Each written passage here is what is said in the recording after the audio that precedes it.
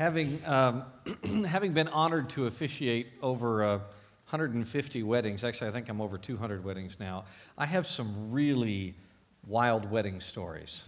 Like the time, one of my most shuddering but favorites was the time that I noticed the bridesmaid over here was locking her knees as we tell them not to do, and finally she began to kind of waver, and I grabbed the groom. It was on a very steep stage. In fact, the steps were marble at the place where I did this, and she just fell straight back right as the groom and I got underneath her, and we caught the bridesmaid like that, and just then set her down on the stage and went on with the wedding.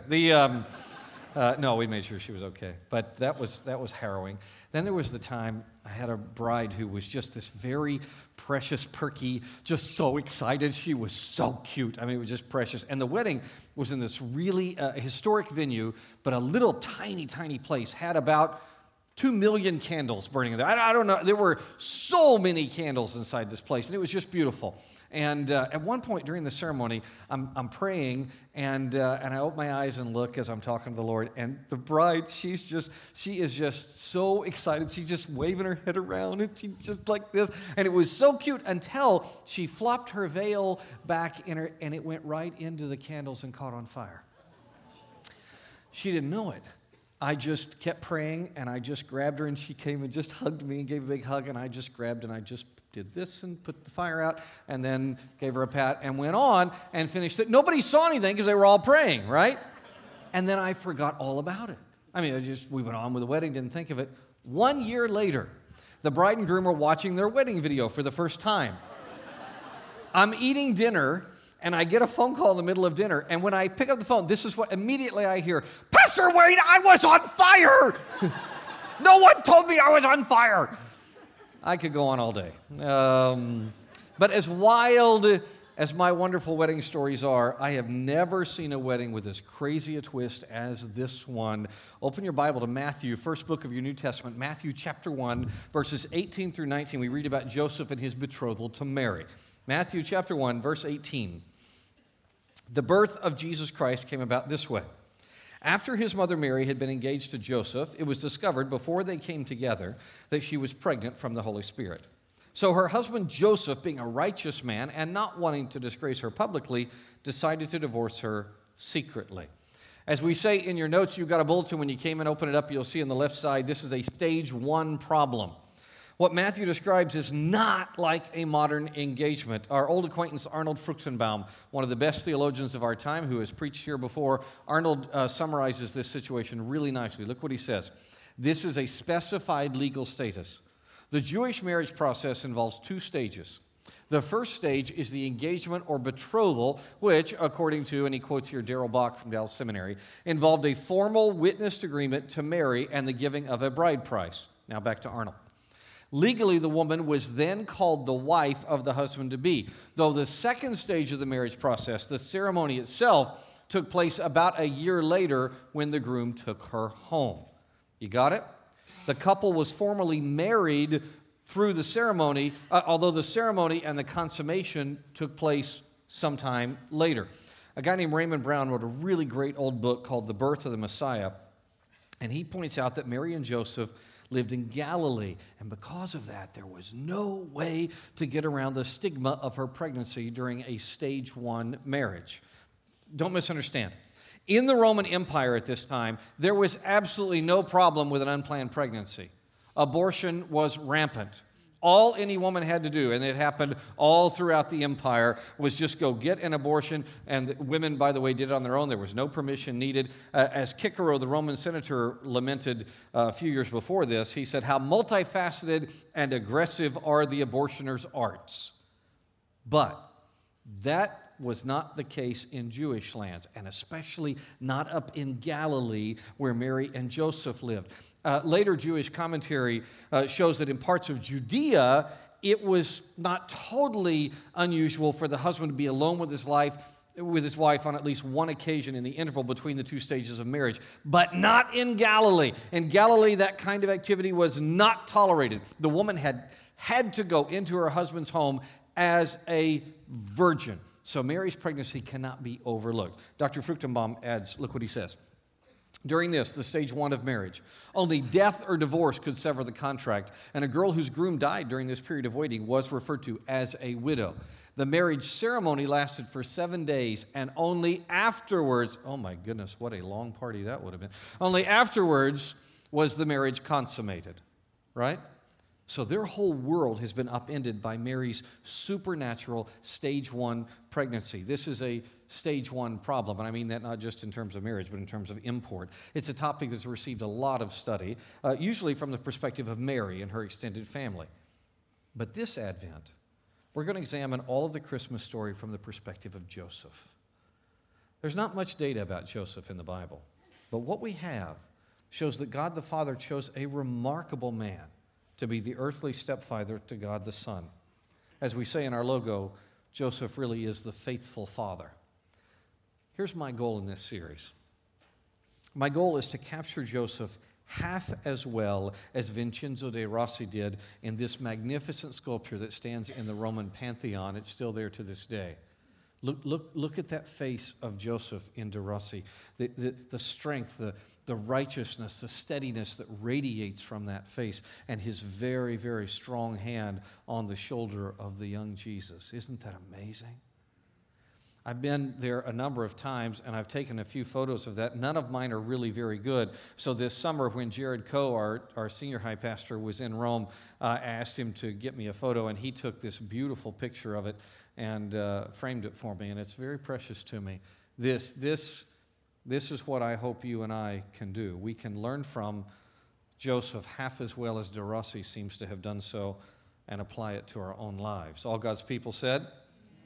All right, now, before we learn more about Joseph and the couple's response to this stage one problem, let's get to know the bride. Let's find out about this bride whom Joseph has chosen. Much more is known about Mary, but for our purposes today, there are just two critical aspects we should note about the character of this bride. First, as we headline on the right side of our notes, Mary is a virgin. No author specifies for us the age of Mary at their betrothal. It's all speculation. What they do say is she is a virgin. Parthenos is the term used of her. Parthenos is a word that is never employed anywhere in all of Greek literature for a woman who has had sexual relations. It is exclusively and only used of a virgin, something at which their culture and ours laugh. Virginity is a source of ridicule in our culture today. In fact, it was much the same in the Roman Empire of Joseph and Mary's day. But like the Jews up in Galilee, Christians in America recognize the beauty and the import of male and female virginity before marriage. To the wider culture, that seems absurd. And yet, have you looked closely at your culture? Have you watched them? Sometimes it seems to me that they're laughing too hard. You know, the jokes are so forced. The laughter is so manic. The mockery fails to hide what they're trying to hide, which is the core cultural problem of our culture and the Roman culture, and that is the objectification of human beings. That is what lurks behind sexual promiscuity. Selfishness that sees other human beings as mere objects. This promiscuity dynamic, that's what inspired the Roman Senator Cicero to give that fiery speech I referenced earlier about the evils of abortion. Cicero dared to say what no one else wanted to admit, that widespread abortion in Rome went hand in glove with a false view of human beings and sexuality. By the way, he also pointed out that sexual promiscuity and abortion were deeply wounding the Roman economy, as they are ours as well.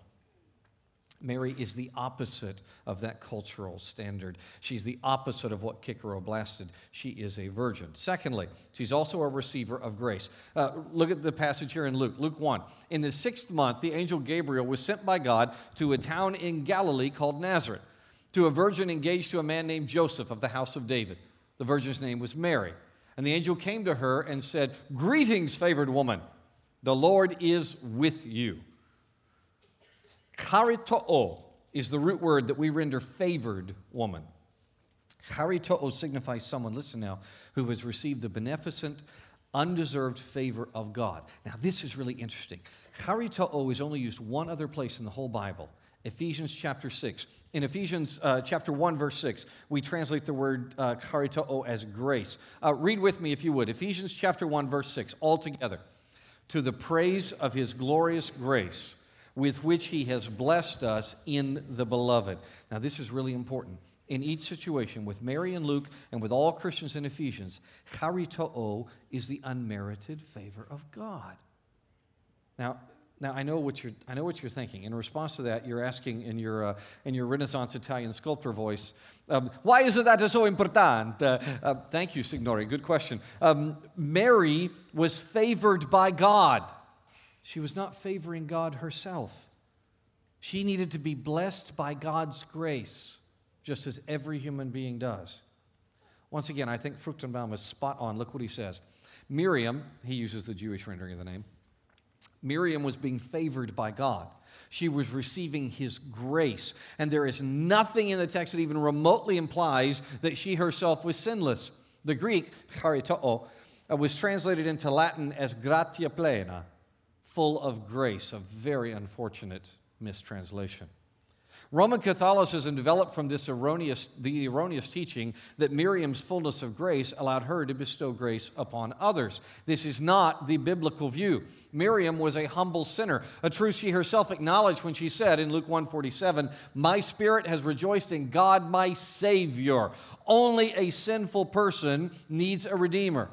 So clearly, Miriam was not sinless. God did not act because of her, but on behalf of her. Close quote. Well, if she's not a dispenser of grace, what does Mary have to offer? Oh my goodness, folks, she teaches the most important thing for all of eternity. The most important thing. Mary shows Joseph, she shows all of us how to receive grace. Look at the passage that Arnold referenced, Luke chapter 1. Mary said, "My soul praises the greatness of the Lord, and my spirit rejoices in God my Savior, because he has looked with favor on the humble condition of his servant." That is a brilliant primer on how to respond to God's grace. Mary's life pointed to the Messiah, not to herself. Just start with the deepest layer, her humble condition right there. That doesn't mean Mary thought poorly of herself. It means she sees herself accurately. One cannot respond properly to God's grace without this bedrock truth, that we are in need. We are humble. No mere human is sinless. We are all separate from the holy God. And yet Mary teaches us to rejoice deep inside, to rejoice in spirit, because the God who should judge us has chosen also to rescue us. Messiah Jesus is God the Son. He is the Savior. That's why we can praise the greatness of the Lord. His advent on earth was a self-sacrificial rescue mission. Let's stop right now and respond to that truth. Pray with me, please. Father, I pray for anyone studying with us, wherever they may be, that has never trusted Jesus alone for salvation. And I ask you to draw them to you. Oh, friend, listen, you and I deserve nothing. We are sinful. In fact, the only thing we deserve, the only just thing to give us, is eternal separation from God. And yet, God, He loves you so much that Jesus is fully God come to earth. Charitoo, the blessed, unmerited favor of God given to us. And He chose to die on the cross to pay the just price that had to be paid for your sin and mine, so that anyone who believes in Him could follow Him, because He did not stay dead. He conquered death and He resurrected. When we celebrate Advent, we're not just celebrating His coming the first time. We're celebrating the fact that He is coming back to take us home. If you have never done so, trust Him right now as your Savior. Follow Mary. Receive grace.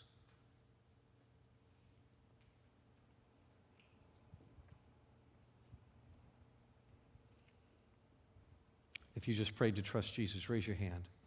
Raise your hand. Let me rejoice with you for a moment. Everybody else is still praying.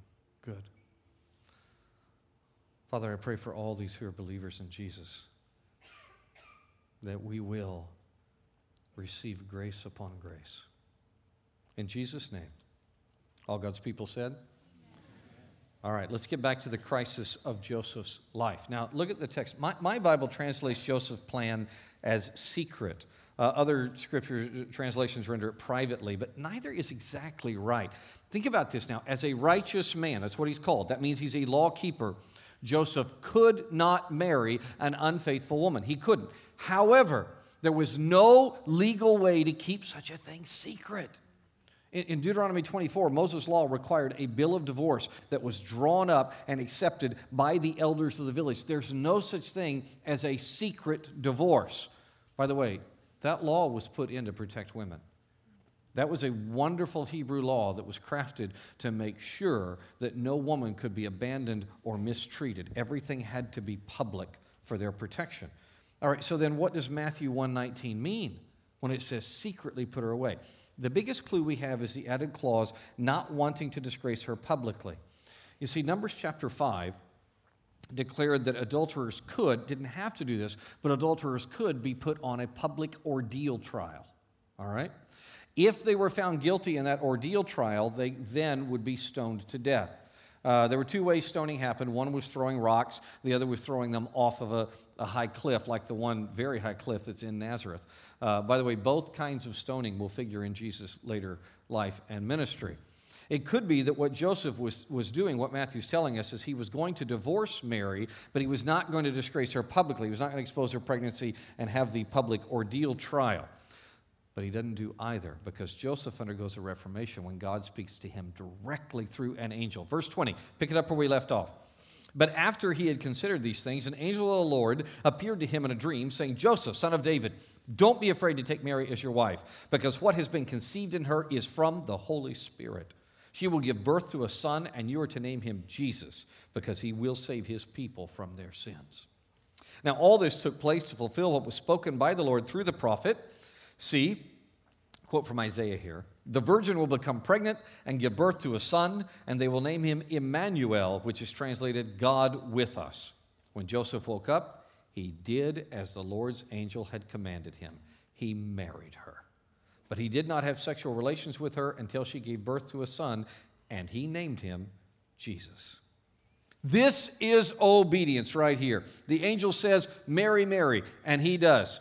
Name him Jesus, and he does. He follows through with his marriage vows, stage 2. He brings on the wedding ceremony. And by the way, try to forget that you know this story. You've heard it many, many times. This is supposed to hit us as a complete shock. Think about what you know of humans, what you know of yourself, and you will realize that Joseph's response here is incredibly rare. What we expect to read is Joseph saying, this isn't fair.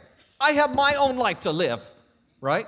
That's what we expect. Or maybe because he trusts Yahweh, we anticipate some kind of compromise statement from Joseph like, okay, I'll do this, but only for a while. I'm not going to have my whole life upended because God chose to bring some surprise child into the world. That's what we expect to read. That would be the normal response. Even from most God followers, that would be the normal response. But Joseph trusts God fully, and he obeys fully. God says the child is of the Holy Spirit, not conceived immorally. By the way, key in on that spirit idea. The main issue in this text is God the Spirit. But listen, once again, I'd like you to just try to forget all you know about the Holy Spirit as revealed in the New Testament and indwelling Christians. Think like a classical era Jew, okay? Think about the Spirit from a Jewish perspective as Joseph would have understood this revelation. There are 4 things this revelation would have meant to Joseph. First, the Holy Spirit of God is who brought God's truth to humans. The Spirit is who inspired prophets. He taught through Scripture. Always the Spirit teaches through Scripture. Therefore, the very clear implication is this child, Jesus, he's going to be the truth bringer. That means Joseph would have understood what Dr. Barclay learned 1900 years later when he wrote, so then Jesus is the one person who brings God's truth to men. Jesus is the one person who can tell us what God is like, what God means us to be. Jesus came to tell us the truth about God and the truth about ourselves. That is what conceived of the Spirit meant to Joseph. Secondly, it indicated that at least some people would be enabled to recognize this truth. Now, the doctrine of illumination is not fully revealed until the New Testament, but the idea begins in the Old. People are blinded by sin. People are blinded by ignorance. And only the Holy Spirit working through God's Word can open their eyes. You know what that means? That means Jesus is the very Word of God. He's from the Spirit. That means He will enable people to see truth. Third thing, the Spirit means that Jesus is the Creator. You know, the Hebrew Scriptures deeply connect the Holy Spirit and the work of creation. You can see it all through your Bible. Here's just a few example scriptures. This means Jesus, as Colossians will tell us in the New Testament, is fully God, the creator of everything. Fourth, the Holy Spirit is the agent of recreation. You may have read or heard about the amazing scene in Babylon where Ezekiel has the vision of the dry bones, and they are put back to life. The ankle bone's connected to the leg bone. The leg bone, mine's not connected anymore. Anyway, but you get the idea, right? And who is it that does that? Who's the agent bringing life back to the dead bones? It's the Holy Spirit. The Holy Spirit is the agent of recreation. So when conceived of the Spirit, from the Spirit, that doesn't mean this is just miraculous. That means that this Jesus is going to be the restorer of life, the recreator. Now look at this. This child will be the agent of recreation. Jesus is the creator. Jesus will enable people to see truth. He is the truth bringer. All of that is what is involved in the idea that Jesus is of the Spirit. That explains a very popular rabbi saying in the first century, by the way, that fourth one. It says, God says to Israel, in this world, by the way, I've seen this in many, many writings in the first century. It was a very popular stating. In this world, my Spirit has put wisdom in you, but in the future, my Spirit will make you live again. Got it? That's what's meant when the angel says he is of the Spirit or from the Spirit. Joseph must have been astounded at that verbiage. Now, two other linguistic bombs are dropped in this text. The angel declares this is all a fulfillment of Isaiah chapter 7. I would love to talk about that now, but we're not going to because we're going to examine that in depth in a few days. Just keep that in mind, put it on the back burner. The other shocker is when God says to name the baby Jesus, which the obedient Joseph does. It's a really fun wordplay in Hebrew. Basically, it says, you shall call his name Yeshua, for it is he that shall Yoshia his people from their sins. It's a cute little wordplay that Hebrew people loved. By the way, that's another dynamic we're going to cover more in depth in a few days. For now, just notice this. Joseph does exactly what God commands. Man, I pray that is true of us. Which, by the way, is why I chose this objective for the series. The objective, what we hope to see God achieve in us through this series. Read it with me all together, the objective. That we are obedient and faithful. Amen. In 1886, D.L. Moody was leading a series of evangelistic meetings in Massachusetts. His friend Ira Sankey was his music director, and Ira Sankey was really impressed with this one young man. One night during the meetings, they had a testimony time, and one young man stood up and he said, I don't understand it all, but I am going to trust and I am going to obey. Sankey was just really moved by that. In fact, that night he sat down in his hotel room and he wrote a letter about it, and he sent the letter to his good friend, John Sammis, who was a Presbyterian pastor. He had just recently joined the faculty of what we now call Biola University in Los Angeles. Sammis was a poem writer. He loved writing poetry, and Sammis was also moved by what Sankey told him. So he sat down and he wrote a poem around the testimony. It begins this way. When we walk with the Lord in the light of his word, what a glory he sheds on our way. What he says we will do, where he sends we will go. Never fear, only trust and obey. Now, Sankey, the musician, liked that so much when Sammis sent him back the poem, Sankey put it to music. And a number of you probably grew up singing. How many of you grew up singing Trust and Obey? You know the song. Okay, well then you got to sing it with me right now. Just this part. Here we go. When we walk with the Lord in the light of his word, what a glory he sheds on our way. What he says we will do, where he sends we will go. Never fear, only trust and obey. Now that's going to be in your head all day. Great job. Here's the point. There are few people whom trust and obey describe better than Joseph. That's Joseph right there. And that needs to be us. All God's people said? Amen. Our other lessons in this series are going to expand on this, on Joseph's beautiful, powerful trust and obedience. To make certain that we get full benefit from those studies, I want us to spend a moment on the normal course of Galilean family life, okay? This is cultural background. It's really going to help us through the whole series. If you absolutely hate history, take a nap for 5 minutes and we'll get you back. Okay, let's start cultural family life. Let's start with a newborn child. A child's weaning occurred before 2 years, usually quite a bit before 2 years. Now, like every part of Jewish life, the rabbis had rules about this, right? And the rabbi's rule was that you had to, the absolute latest moment to wean a child was 2 years old. Now, when you're reading on this, you may bump into some that show children being weaned later. Here's why. Many years later, after Jesus' life and death and resurrection, there was a new rule passed by the rabbis in which they said that a child could be breastfed as late as 5 years. But only if, said the rabbis, that child had only ever had mother's milk, nothing else for the whole 5 years to the point where you weaned them. I've read these treatises. I cannot figure out what's behind them. They don't really seem to make sense culturally. All I can figure is La Leche League had a really strong rabbinic lobby. It's just fascinating. Anyway, after weaning and a few years at home, every child attended school. School was held in the synagogue. You do know that the Hebrews practiced the first ever compulsory public education. All of you who are educators, and I know many of you are, you owe a debt of gratitude to your forefathers, the Hebrews. They began the idea of what we think of as education. Now, here's how their education flowed. Every child, male or female, discussed devotional scriptures at home with their parents. It was a natural part of life. It was a fabric of family life, especially around meals. At 5 years old, a really strong student, a really bright kid, could begin Bet Sefer, elementary school.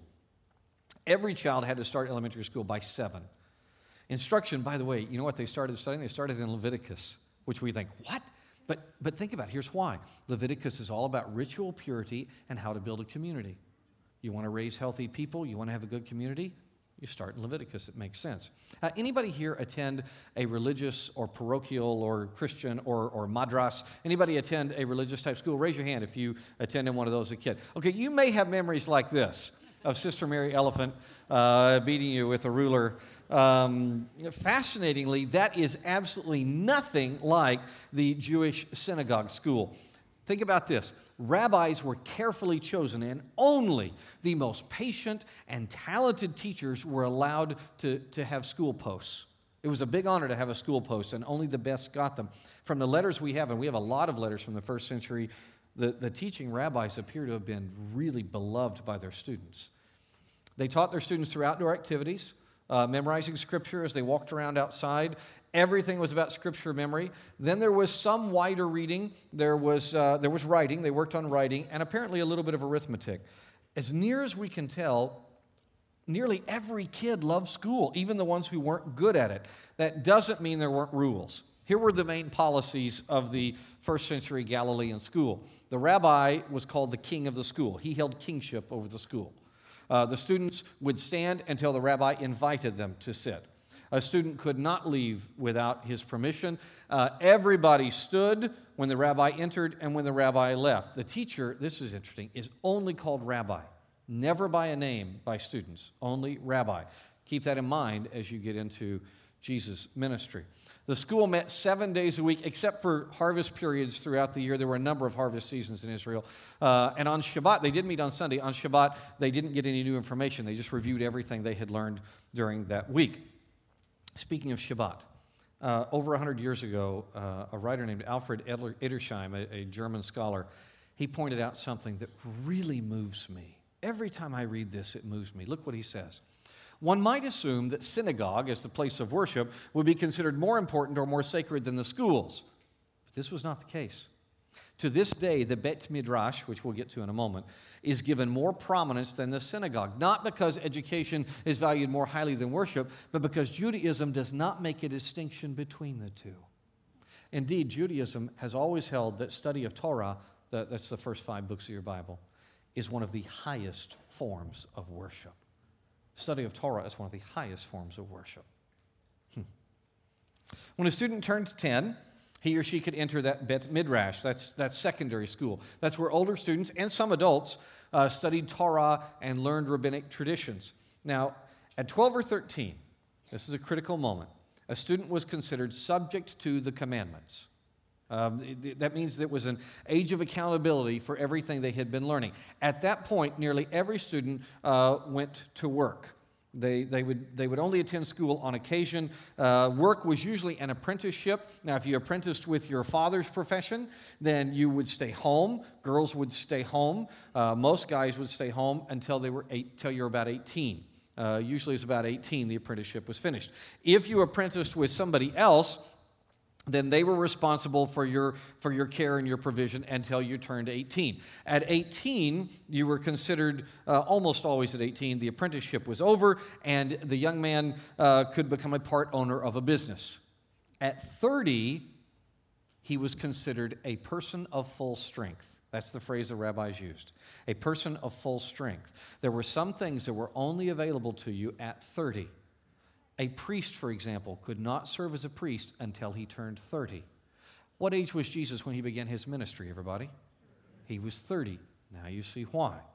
Now, back up a little bit. At 13, a few, and I mean only a few, truly outstanding students left home. They didn't go apprentice for any career. They went and followed a famous rabbi. And it was a very peripatetic life. They literally walked around following the rabbi, living life together with the rabbi. This was considered very prestigious. Young men could apply for this position. They were never invited to do it. They had to apply for it, which makes Jesus' invitations fascinating. The Hebrew method actually was similar to what you read in Plato about the Greek method. The difference was the Greeks, as they walked around with their philosopher, they only worked on logic. Not so with the Jews. They worked on logic through Scripture. Scripture lived out and logically applied to life. It was a much deeper education. Sometimes men over 18 would apply to go follow a rabbi around and learn. When a man over 18 did so, he could not keep his business. So he either found somebody to run his business, which happened in families, or he would sell his business and then go follow the rabbi. Speaking of family and adventures, let's look briefly at the special circumstances of Joseph and Mary's life. They had to raise a really precocious child. You know, some of my friends have been tasked with raising precocious children. However bright and delightful your kids are, most of us don't have to raise truly different kids, and that's wonderful. But some do. Some people get to rear what the world calls severely disabled kids. Others get to shepherd almost supernaturally gifted artists or athletes. There are some others who are cursed, blessed with raising really, really intelligent children. Sorry, that was Freudian, slipped out there. But no one, however many challenges you have in your home, no one ever had to face what Joseph and Mary experienced. They had to raise God the Son. Joseph had to be stepfather to a boy who was conceived of the Holy Spirit. And from everything we can tell, he embraced that job.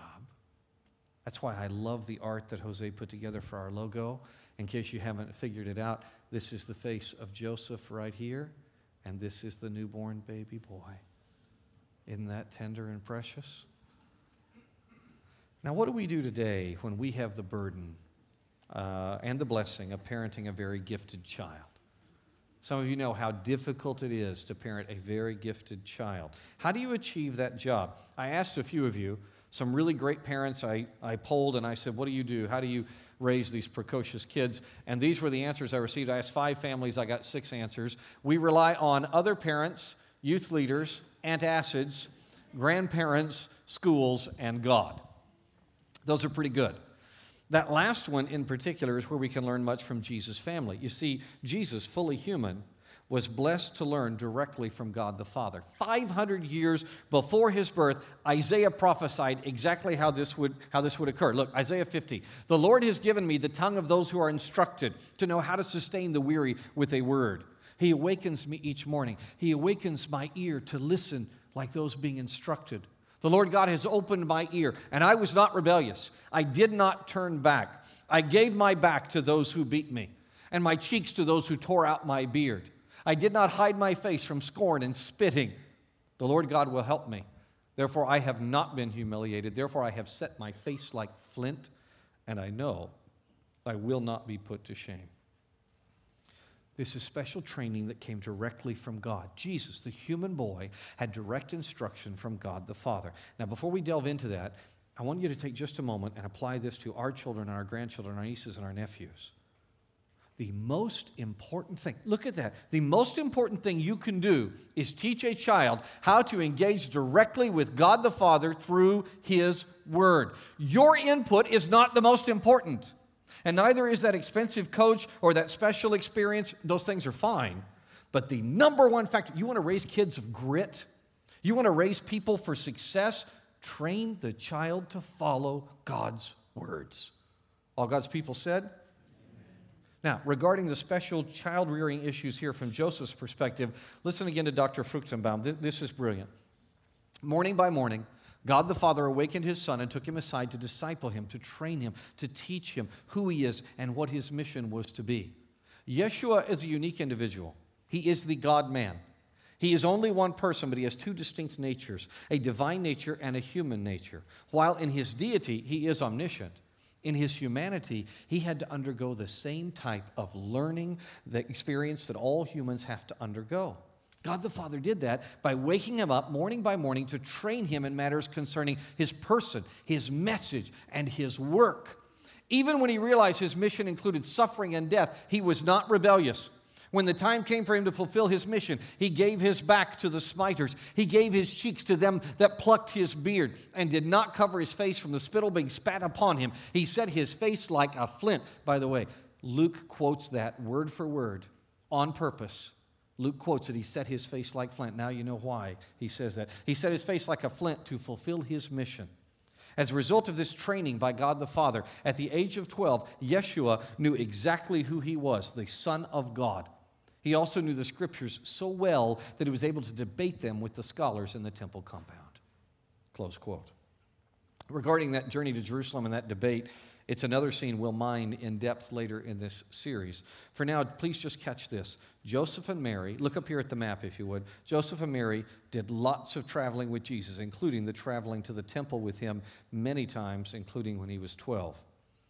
Even though God the Father trained Jesus the Son, His human parents took Him on many, many journeys. These journeys were designed to protect Him. They were designed to develop Him. They were designed to train Him. And they sacrificed to do this. Look, Joseph, that flight to Egypt to keep Jesus alive that you know about, Joseph surrendered his steady work. He gave up his career advancement. Both parents surrendered family relationships. They gave up their reputation. The bottom line is their whole lives were built around being great parents to the God-man King. And that takes us to two huge application questions. Number one, will I submit to the triune God? Put it this way, will I trust and obey? Never fear, only trust and obey. Will I? Second question, will I accept the calling of living with my everything pointing to Messiah? That's what Joseph did when he married Mary. It's what Mary did in response to Gabriel. It's what they both achieved in the normal and the extraordinary aspects of raising their son. They obeyed, they submitted to God, and they accepted the incredible counterintuitive fullness of a life where everything is not about self. Every part of life was changed to point to Messiah. Same challenge is placed before you, every one of us. Will we accept it? Pray with me, please. Father, I pray for myself. I pray for my brothers and sisters that we will live lives that point to Messiah. It can be difficult this time of year. It can be hard with all the great things and the difficult things that are part of a Western holiday season. I pray you will use us like real Christmas lights, that we will shine our light on Messiah Jesus, that we will be such people that it is impossible around us, just through the natural work of your Spirit through us, it is impossible not to recognize the Christ of Christmas.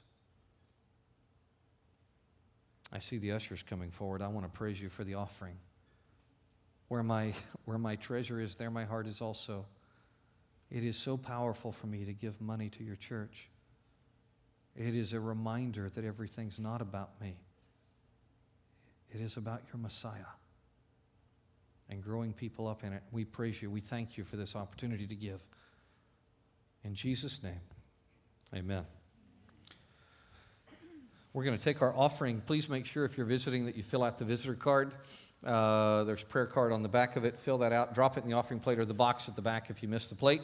And Pastor Jared Coe has an awesome announcement for us while we take the offering. Good morning.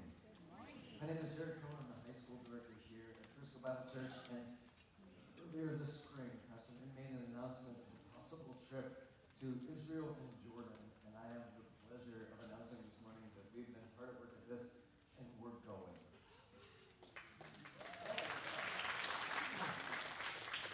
So I want to invite you to join me September 12th to the 24th. We're going to go to the plains of Moab, to Petra. We're going to go swim in the Dead Sea, which I heard it's impossible to actually be submerged for any length of time. I'm really looking forward to that, and I challenge you to try it with me.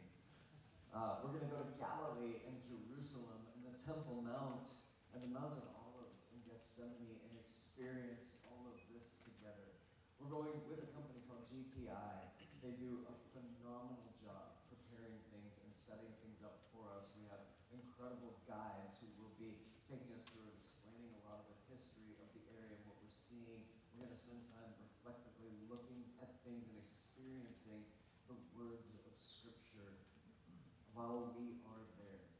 And unfortunately, Pastor Wayne won't be able to join us physically because of the timing of the trip. However, we are working on a way that he will be able to still engage and teach us. Yep. And so everyone will be able to download videos beforehand before we leave, and then we will watch those videos of Pastor Wayne's teaching for a certain number of the sites throughout the trip that we go and see. And so you may wonder about this backpack. Everybody who goes on the trip gets a backpack loaded down with the stuff that we need because GTI does their absolute best to make sure that everything is simple. Everything that we would need for the trip is provided so that we can go and not worry about anything, but we can experience the words of Scripture in real life as we go and learn and study together. So I would encourage you to join me on this trip. There is an information booth out at the kiosk on your left as you exit the worship center this morning. Please stop by, sign up for the interest meeting, and grab one of these pages that has the details and itinerary for the trip. Thank you very much. Thank you. Amen. Oh, it is amazing. Scripture becomes truly, truly alive. By the way, Jared, if I'm going to spend about 100 hours recording all those videos and teaching all the sites again, tell Ron at GTI I want a backpack. I only have 3 of them. I need another one. They're really cool. They have a camelback in them, a very nice, which is good because September it's still pretty warm.